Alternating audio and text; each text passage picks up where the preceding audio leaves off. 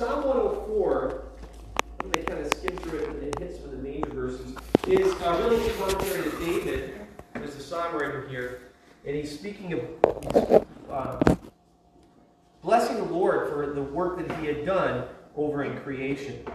So we're gonna start here in verse 1. Bless the Lord, O my soul. O Lord my God, you are very great. You are clothed with splendor and majesty. Cover yourself with light as with a cloak, and stretching out heavens like a tent curtain. He lays the beams of his upper chambers in the waters, and he makes the clouds his chariot. He walks upon the wings of the wind, and he makes the winds his messengers, and flaming fire his ministers. As we're continuing to read through this, I want you to hear the intentionality that God has. There's a purpose in his angels as being ministers and flames of fire. There's purposes in the way he set his beams in the waters, okay? So this is very intentional. It's very, if I may use the word, masculine, right? God is doing something, and David is saying we need to praise him for this work he's doing. And the poetry here is awesome. Verse 5. He established the earth upon its foundations so that it will not totter forever and ever. You covered it with the deep as with a garment. The waters were standing above the mountains, and at your rebuke they fled. At the sound of your thunder they hurried away. The mountains rose, the valleys sank down to the place which you established for them. You set a boundary that they may not pass over, so that they will not return to cover the earth.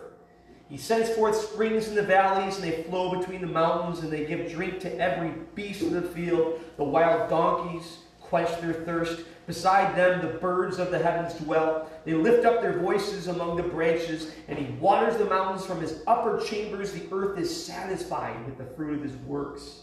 He causes the grass to grow for the cattle, and vegetation for the labor of man, so that he may bring forth food from the earth.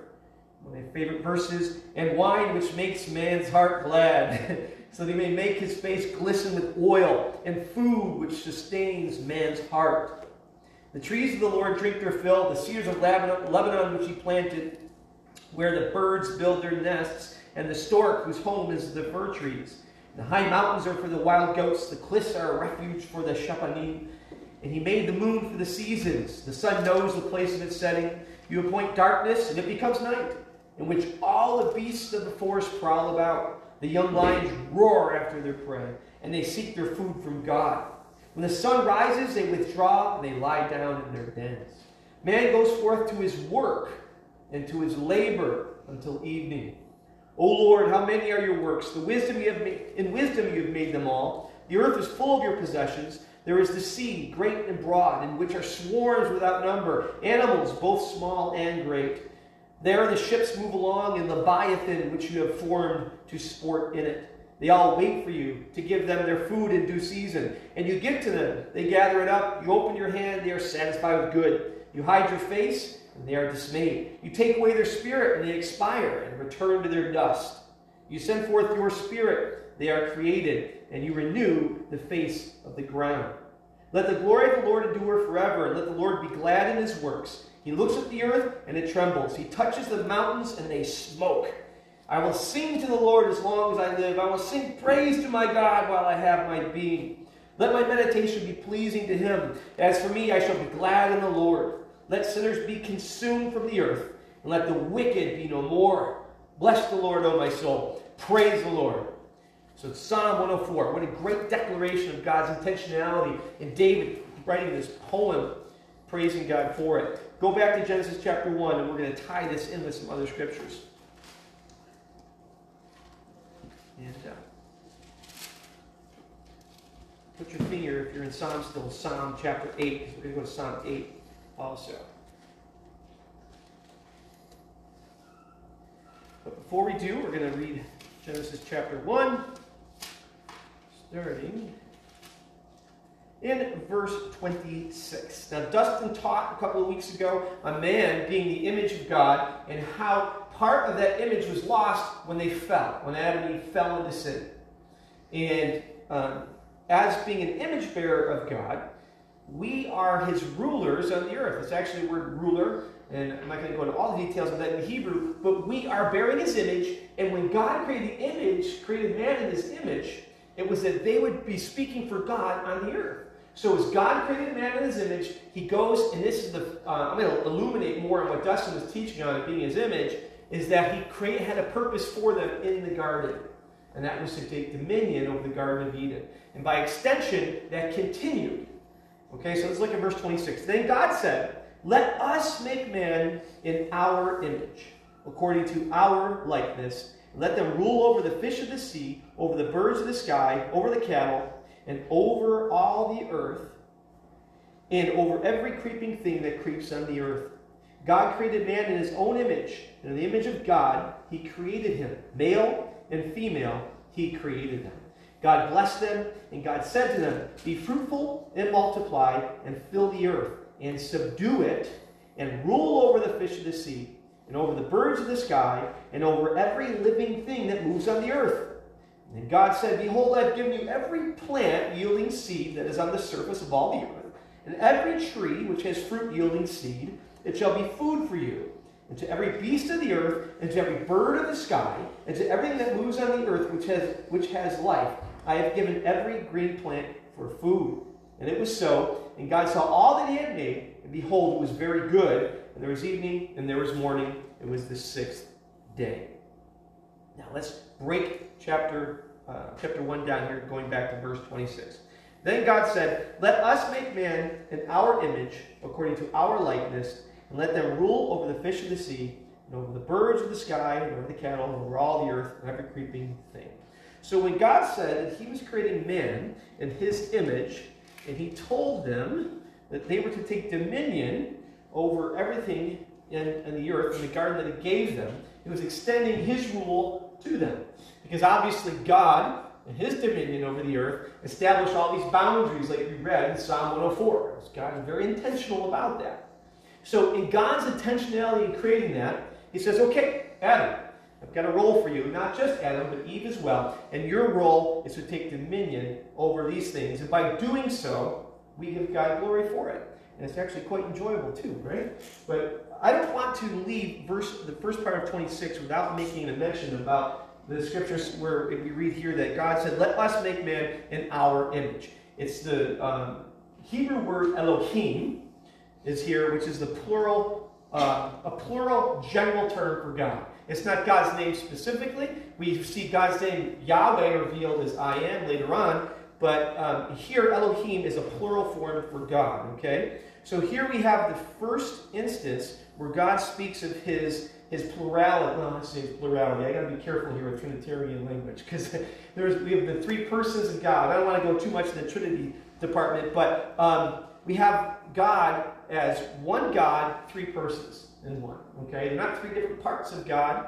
It's just God is one, and he's three different personages. So I bring this up because there was this weird thing that developed way long ago. And it was a Hebrew idea that God was fully God, fully man, and like fully woman. And that when God created Adam, and he took Eve out of Adam, that God split man in half. And man was androgynous. And so when God split Adam in half and took the rib out, he made this androgynous creature in two different parts. And they were incomplete unless they came together. And this is reflective of who God is. And you guys might be saying, why are you telling this weird Hebrew strange story? Well, does it sound familiar to you? There's nothing new under the sun, right? There's nothing new. This whole revival of transgenderism is, and I'm going to be careful with my language. One thing we talked about the elders' meetings, we're going to be more careful, me especially, I could be a loose cannon, that we're going to speak as euphemistically as possible around the children. So anyway, so the whole movement we have today with again, I hate using the phrase transgenderism because it's not a real word. There's no such thing as transgender. You can't transform from one gender to another, but we're kind of stuck with it at the moment, right? Until Douglas Wilson comes up with a better word, we're going to kind of stuck with it. So the gender dysphoria that's out there is nothing new. This is actually going back to Hebrew stuff before that people were saying that people can be androgynous. Satan has not really introduced any new lies. He kind of repackages it and does things a little differently, does a different spin, okay? So he's telling the same lie he told going way back, but we're experiencing this huge revival of this lunacy in a culture that has been dominated by Christian thought. So for us, it seems new and like wild, but it's really been around for a long time.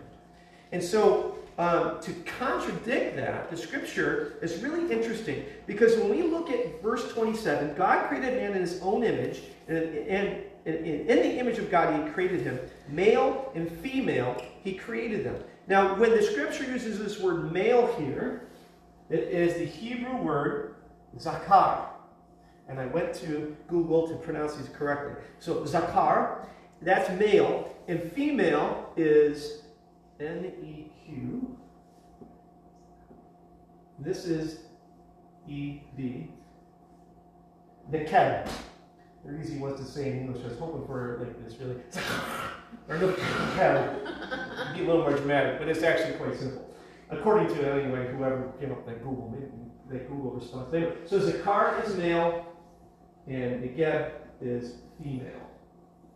Now, why did I bring this up?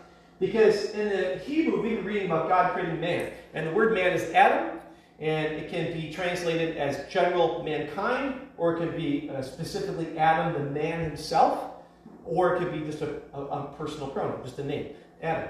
But in this instance, God did not use Adam for male and female, but he used two specific words, zakar and neged. And zakar is very specific to male. When it talks about God creating the birds of the sea and everything else, he's not using these male and female words, but it's specifically spoken of as regards to man and woman. So it's specifically that sexuality the man has and the female has. And it's very unique, obviously, and they complement one another, right? And so the complementary nature here in Genesis chapter 26 is really important, because God is saying, look at, when I've created man in his image, this is more of the emphasis that God gives, and that man being created in God's image, is that he's continuing to specify, being growing in specificity with male and female. And in verse 28, God blessed them, and God said to them, be fruitful and multiply, fill the earth, subdue it, and rule over it. So it's the same idea as rule, subdue, and dominion. And this is the Hebrew word, if you're interested, radah. It's another easy one to say again. R-A-D-A-H.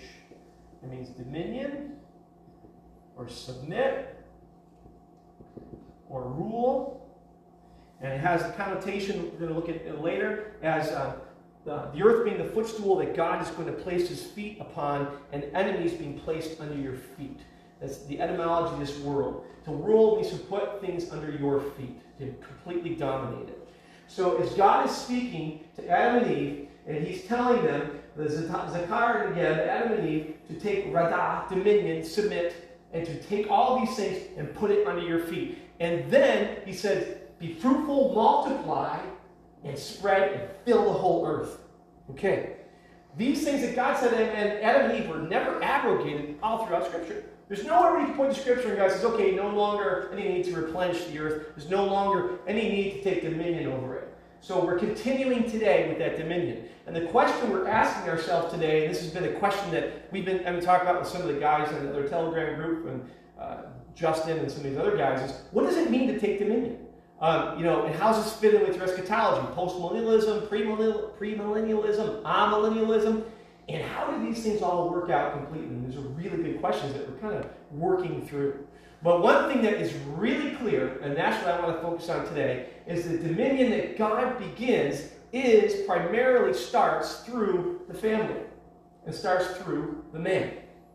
The man goes, finds a woman, they get married, and they have babies. And there's a dominion happening already right there. Joshua said it best, right? As for me and my house, we will serve the Lord.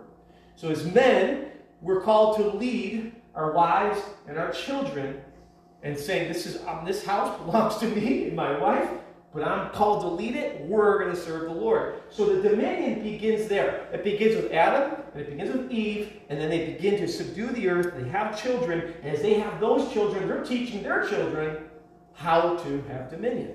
Now, I'm going to take a quick side route real quick, because I want to contrast what the Scripture talks about and what the world says. So The scripture says that we're going to fill the whole earth, and there's plenty of room. What does the world say? Well, no, too many people. Too many people. We got to reduce the population, right? Depopulation. It used to be conspiracy theories in my mind for a while. I don't think any conspiracy is that far out of the question at this point after seeing what has happened recently, right? So I'm going to read you a quote. This is a really good commentary on Genesis. It's by a guy named Jonathan Sarfati. He's got his PhD. He's a doctor. He's part of Answers in Genesis. His commentary in Genesis is really quite fascinating. So he spent a little bit of time talking about overpopulation, and he brings a couple of quotes of some guys that said some things recently. But actually, I'm going to go back way back to 160 AD. Okay, a guy named a Christian apologist. Well, I'm going to read this here to make sense of it. Okay, but even at sorry guys. Could God's command to multiply lead to overpopulation with no one dying before the fall? No. God gave the purpose of his command to multiply to fill the earth. Once this purpose had been fulfilled, the command would no longer be operative. Similarly, God gave various prophecies such as the virginal conception of the Messiah. It has now been fulfilled, so this prophecy is no longer operative, and that we should no longer be looking for future fulfillment. But even at over 7 billion people, we are a long way from this level. Although people have been fear-mongering for a very long time, even the early Latin Christian apologist Tertullian, he was born in 160 AD, died in 225, claimed, listen to this, everything has been visited, everything known, everything exploited. Now pleasant estates obliterate the famous wilderness areas of the past. Plowed fields have replaced forests, domesticated animals have dispersed wildlife, beaches are plowed, mountains smooth, and swamps drained. There are as many cities as in former years there were dwellings. Islands do not frighten, nor cliffs deter. Everywhere there are buildings, everywhere people, everywhere communities, everywhere life. He's writing this in 100 AD. I wasn't able to find the population estimate of the world at that time. He's just in Greece, man. Okay, he's thinking it's all overrun. Hardly, right? Proof of this crowding is the density of human beings. We weigh upon the world. Its resources hardly suffice to support us. As our needs grow larger, so do our protests, that already nature does not sustain us.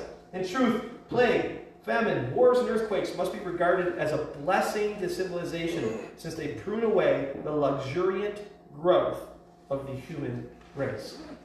That was Tertullian. We call him a church father. I didn't know he had that terrible view. He was not right in that area. I'm going to read. So again, it goes back to what I said before. We talk about we can't believe what's happening. All these new ideas. Satan's had the same old lies over and over and over. They get repackaged, and again, I think it's because we're not accustomed to hearing these things because we're in a Christian influenced culture for so long. But it's the same stuff, guys. So look at this was 2006.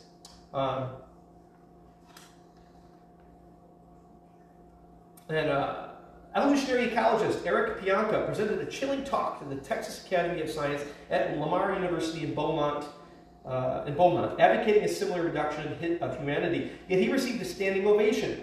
The Christian social commentary and apologetic site, the Percy Report, writes that a supporter of Pianka's attending the lecture posted the following comment. This was in 2006. Dr. Pianka's talk at the TAS meeting was mostly of the problems humans are causing as we rapidly proliferate around the globe. The bulk of his talk was that he's waiting for the virus that will eventually arise and kill off 90% of the human population. In fact, his hope, if you can call it that, is that the Ebola virus, which attacks humans currently, but only through blood transmission, will mutate with the Ebola virus that attacks monkeys airborne to create an airborne Ebola virus that attacks humans. He's a radical thinker, that one. I mean, he's basically advocating for the death of all but 10% of the current population. At the risk of sounding radical, I think he's right. I could spend a lot of time looking up quotes. I don't want to go too far in that direction. But we're all familiar with what AOC is saying. We got like 4 years to stop things in the U.S. before it's too late and everything's going to be overrun, right? We're just going to be... It's just insane, right? It's all this craziness. And the reason why I bring it up is because God said, fill the earth, it's going to be okay. Enjoy it. Submit it. Take it under your dominion. The world says, Don't fill the earth. Don't take dominion. Don't take it over. What the world says is like, just kind of let things happen, man. Let evolution go. Let's weed out all of these problematic issues. And so the world just kind of goes with the flow in the stream of Satan, in one sense, right? And that stream that Satan's introducing all of his lies is the stream that we're swimming against. We should be swimming against anyway. But I think there's a huge problem in the church today is that we don't understand the biblical command that God has given us to take dominion. So when we're in this river that the world is, man, we got to be training our little tails to swim as hard as it can up that stream like salmon. You ever watch the salmon? They're taking off and they go up those massive waterfalls and stuff. What a beautiful picture of power, right? These streams are moving fast. Well, this is what God has called us to do. We're called to swim upstream. We're called to take dominion over God's earth. It's God's river. This is God's planet. It's his backyard. It's his oak trees. He owns it. The world cannot tell us that you must not, knock this tree down. Now, I'm not talking about being irresponsible, right? I know a lot of us really appreciate what God's given us in creation. We love going to hikes and seeing what God gives us. So we don't want to be irresponsible. But again, the point I'm making is this, is the world wants to stop everything that God wants us to do. Everything is contrary. We talk about the beauty of the male and the female, Zakar and the Geb, and that beautiful complementarian nature that when we come together, the joy that takes place in the marriage bed, and all that greatness, and the children that follow. The world says, no, that's bad because you're having too many kids, right? So you got to stop that. You got to eliminate all of this. And so this is totally contrary to what God wants to do. Unfortunately, I think we've experienced to some degree, since COVID, we've had this discussion a lot, so I won't beat it to death, but with the world, so much the church is saying, we need to follow the world. The world says, don't gather, it's too dangerous. In order to worship safism, this new religion of safism, don't take any risks, but just, oh my gosh, everything has to be safe. Whereas God is saying, no, take risks. Be a man. There's something unique about masculinity that's risk-taking. We can even go into some crazy stuff with the dropping levels of testosterone, with man's grip strength being reduced because of things in the environment. This is not, I don't think it just happened that way. There's been a plan that the enemy is going after that. As Christians, Christian men specifically, we need to go against that and say, no, God has told me to take dominion. There's this masculine aspect to it. So let's go back to Genesis here. In verse 29, then God said, behold, I've given you every plant yielding seed that is on the surface of all the earth, every tree which is fruit yielding seed, it shall be food for you. And every beast of the earth, and to every bird of the sky, and everything that moves on the earth which has life, I have given every green plant for food. And it was so. And God saw that it was everything he had made, and behold, it was very good. And there was evening, and there was morning, and it was the sixth day. Now, go to Ephesians chapter 1.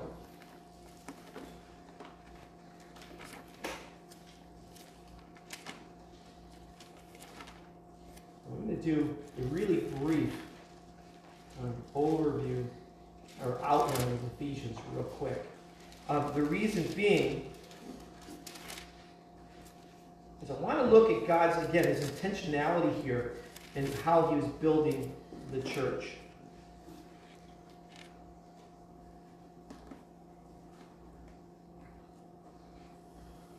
And while you're there, I'm going to read Psalm chapter 8. You can turn there if you want, but Psalm 8, starting in verse 3. When I consider your heavens, the works of your fingers, the moon and the stars which you have ordained, what is man that you take thought of him, and the son of man that you care for him? Yet you have made him a little lower than God, and you crown him with glory and majesty, and you make him to rule over the works of your hands. So this is like, the psalm writer here is like, he appears to be like, this is incredible. And look at this, your Pleiades, look at Orion and these stars and this creation, and you've made man so low, yet you've told him to rule over these things, and you've put all things under his feet, all sheep and oxen, and also the beasts of the field, the birds of the heavens, the fish of the sea, whatever passes through the paths of the seas. I brought that up because it's going to go more towards the case we're going to build to taking dominion. I'm going to skip ahead to Psalm 110 as well. The Lord says to my Lord, sit at my right hand until I make your enemies a footstool for your feet. The Lord will stretch forth your strong scepter from Zion, saying, rule in the midst of your enemies. Your people will volunteer freely in the day of your power. And then again, later on in the psalm, the Lord has sworn and will not change his mind. You are a priest forever, according to the order of Melchizedek. The Lord is at your right hand. He will shatter the kings in the day of his wrath, and he will judge among the nations. He will fill them with corpses. He will shatter the chief men over a broad country. He will drink from the brook by the wayside. Therefore, he will lift up his head. That psalm is talking specifically, as the Hebrew writer illuminates, specifically of Jesus Christ. That he's going to do this work at his return. But as the dominion that God has given us, this lines up with the work that he's going to do. Okay? So ultimately, when Christ returns, he's going to make an end of all of the world powers. Now, this is where different millennial theologies come to pass. Exactly how much work are we going to do on the earth in taking dominion, and exactly how much work is Christ going to do. I don't know about you guys, but me in the past, I had the rapture mania mentality, which doesn't matter what happens on the earth, doesn't matter about government. I'm just supposed to preach the gospel, make disciples, whatever happens, happens. It was a little bit more of that floating down the river mentality, but I was leaping from rock to rock, trying to save some people. But eventually I got getting pushed down the river of the world. Right? So, as I've been studying more, I believe, and I know a lot of you guys have come to this conclusion, that we can't just lay down, and just let the world run roughshod over us. It's God's world. It's his creation. So when the world says, don't worship, you've got too many people, we're going to throw you in jail, thank God that Tim Stevens, you guys know who Tim Stevens is in Canada, who was arrested in front of his kids a few days ago. And he was a pastor in, was it Alberta? Yeah, Alberta. They tried to arrest him a few weeks ago, but couldn't because they didn't have the right paperwork. Well, they sent helicopters to find him because they were meeting in secret instead of the building. So the helicopters spotted him, and the police came to his door and arrested him in front of his kids and took him away while his kids are screaming. You can watch the video. So, unfortunately, we've got Christian men, a large number, that are saying Tim Stevens is a crybaby because he doesn't get to do what he wants to do. It's like, are you kidding me? This stuff drives me nuts. Guys, this is the result of the church telling men not to be men. That you have to be a pansy in order to be like Jesus. Jesus was making whips turn over tables, man. I'm not going to go into all those details, but this is not our calling. Our calling is to take creation and make it submit to our will and say every bit of creation declares and screams it's mine. It's Kuyper's famous quote. I butchered it, but it was close. But so it's God's creation, and he's given us dominion over it, so we need to exercise that. Now let's go back. How do we do that? Ephesians is a really good understanding of how. Okay, so I'm just going to highlight a couple of verses here and there. In Ephesians chapter 1, starting in verse 3, Blessed be the God of our Father and Lord Jesus Christ, who has blessed us with every spiritual blessing in the heavenly places in Christ. Verse 4 specifically. Just as he chose us in him before the foundation of the world, that we would be holy and blameless before him in love. He predestined us to adoption as sons through Jesus Christ to himself, according to his kind intention of his will, to the praise of his glory of his grace, which he freely bestowed on us and the beloved. So God intentionally, before the foundation of the earth, Dustin did a good teaching on that, intentionally saved us. For what reason? The praise of his glory. What aspect of his, how do we praise him? How does he receive praise and glory in us submitting or taking dominion over the earth? Because God created us to do that. So it gives him glory when we walk in the intentionality that he's given us. So as his image bearers, we're not just simply saying, repent, Jesus is coming really soon. We got to get out of here. It's important to say, repent, Jesus is coming soon. He's going to judge the earth. But we need to take dominion as that happens. We've got to be the head, not just the tail. And then scooting ahead now in this chapter, verse 11. Also we have obtained an inheritance, having been predestined according to his purpose, who works all things after the counsel of his will, to the end we who were the first to hope in Christ would be to the praise of his glory. In him you also, after listening to the message of truth, the gospel of your salvation, having also believed, you were sealed with him. You were sealed in him with the Holy Spirit of promise. And at the end of verse 14, to the praise of his glory. So Paul, in chapter 1, is outlining all these things that God is doing, saving us. It's intentional. Look at verse 22 of chapter 1. And he put all things in subjection under his feet. Does that sound familiar? Go back to the psalm that we read. Here Paul is reading into the psalm by the Holy Spirit. Hey, this psalm we read there, that is speaking intentionally of Christ putting things under his feet. And he gave him as head over all things to the church, which is his body, the fullness of him who fills all and is in all. Skipping ahead in Ephesians some more. We're going to look right ahead to verse 9. Now this expression, he ascended, and what does it mean? Chapter 4, verse 9. Now this expression, he ascended, what does it mean except that he also has descended into the lower parts of the earth? He who descended is himself also he who ascended far above all the heavens, so he might fill all things. And he gave some as apostles, some as prophets, some as evangelists, some as pastors and teachers, for the equipping of the saints, for the work of service, to the building up of the body of Christ, until we all attain to the unity of the faith and the knowledge of the Son of God, to a mature man, to the measure of the stature which belongs to the fullness of Christ. As a result, we are no longer to be what? And no longer to be what? Tossed here and there, right? By waves, right? And what else? Carried about by every wind of doctrine? By the what? Trickery of man? By craftiness and deceitful scheming? But look at this.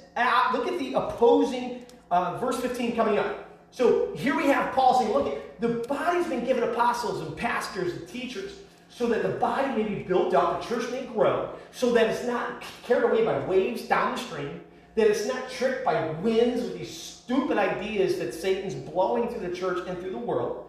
But here's the contrast, ready? Verse 15. This is dominion. But speaking the truth in love, we are to grow up in all aspects into him who is the head, even Christ, from whom the whole body, being fitted and held together by what every joint supplies, according to the proper working of each individual part, causes the growth of the body for the building up of itself in love. So, going on through Ephesians, Paul says in chapter 5 that we're supposed to be imitators of God. And then in verse 22, he tells the wives to submit to your husbands in marriage, and husbands to give your life to the church as Christ gave his life for the church. So why am I connecting these things? The primary mode that we take submission over this earth is by replenishing, or it is in being fruitful and multiplying, and having lots of babies, right? And raising our children to grow up in Christ, and that the church would be fitly joined together with the pastors and the teachers, and leading and guiding the body and challenging each other. As Paul set this out, as Paul was explaining here in this body of Christ, it's amazing that Christ has started before the foundation of the earth, and he's chosen us to be filled with his Spirit. And he said, look, I've got this really designed really well. And he explains all these things and says it's supposed to be fitly joined together. Why? So that the world, all its waves trying to knock you down, and all these crafty doctrines and winds of doctrines, you won't listen to, because you are thinking deeply with your minds. Fathers, we are taking dominion in our homes, and that doesn't mean a harsh, heavy, ham-fisted thing, and my wife's going to fall and submit to me. It's not like that, but it is a confident leadership that says, me and my house, we're going to serve the Lord. And through that is added to other families in the church, which is what's happening right here, right?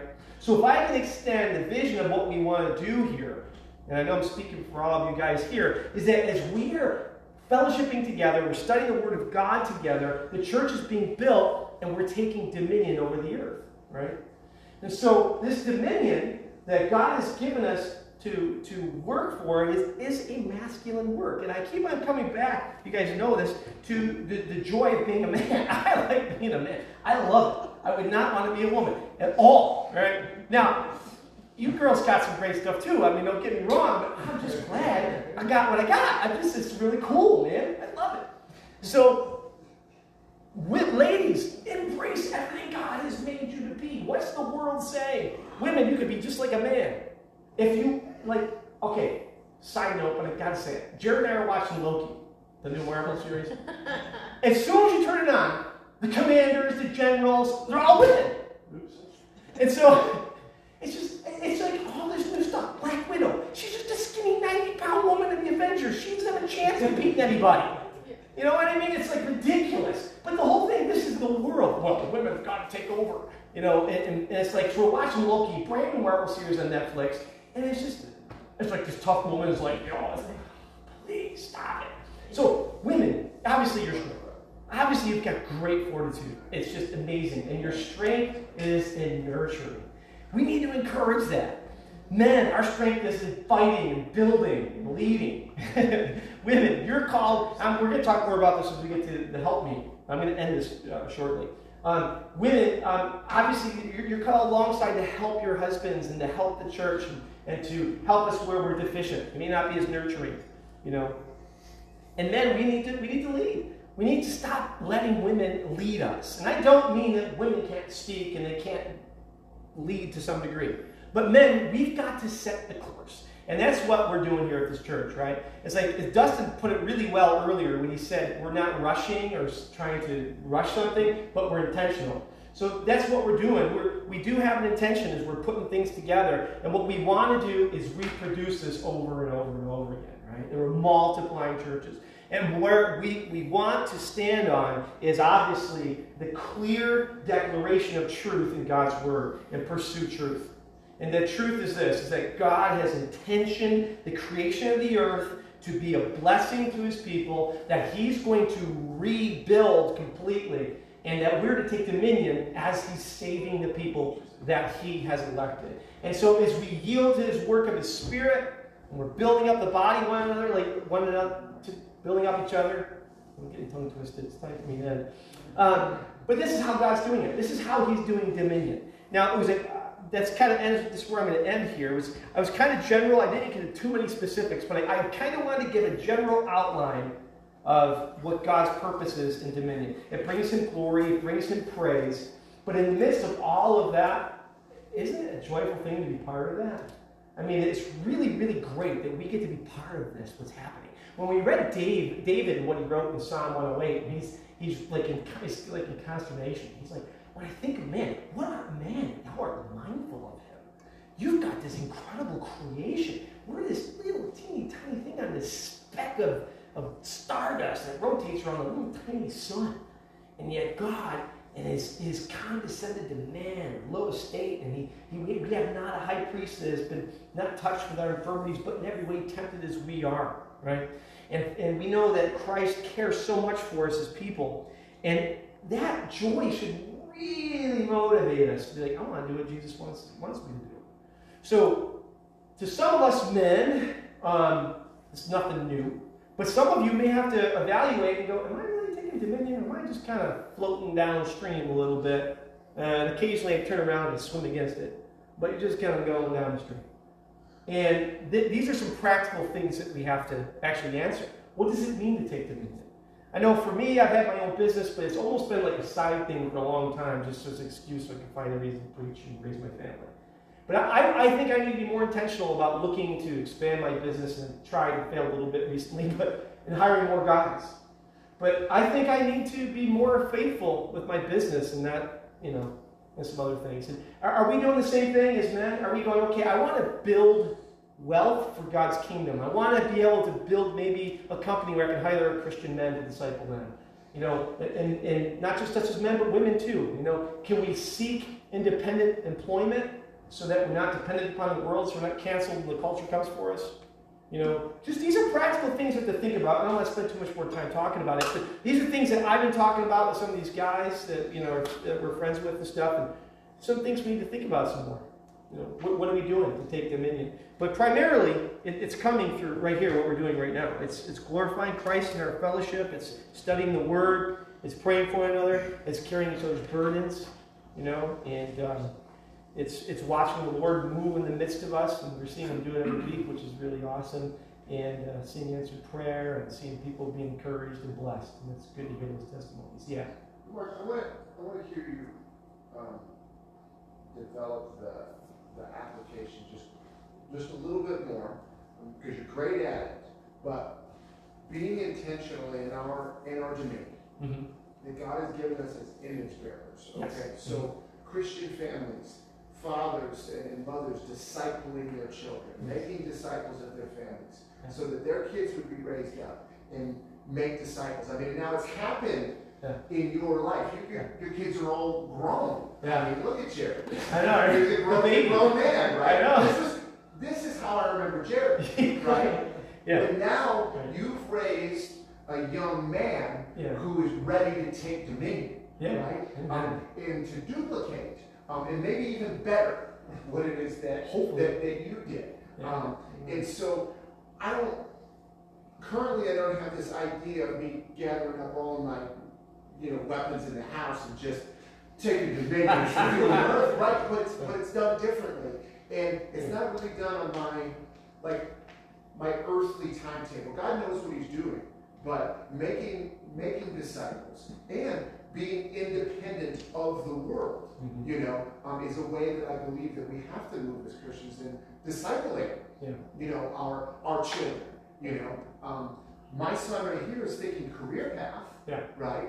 And with everything that's happened in the past year, it's completely changed because he said, I gotta be independent of the systems of the world if I'm really going to, take dominion and raise a family that takes dominion and subdues the earth. So, I mean, I said a lot just then, but I want. Well, I can't answer that exactly, right? I think I don't want to speak too much anymore and take your guys' time. But you asked the questions and kind of answered at the same time, right? And one thing as I've been preparing for the study, I've been thoughtful of that, is I don't want us to also become really weird in the sense that we're going to cause other believers who may not have the same gifting and use intellect to start their own businesses. I don't want to look down at someone because they're working for Waste Management, you know what I mean, who they may not have all of those same skills, you know what I mean? So, do you guys hear where I'm coming from? Just because you work for a company obviously doesn't make you less. But from what I've been reading, I'm concerned that maybe sometimes the church, from the dominion perspective, from a post-millennial perspective, is looking down on those who aren't all independent, which is kind of interesting because a lot of guys who are writing that are dependent upon people working to give them money, pastors and teachers.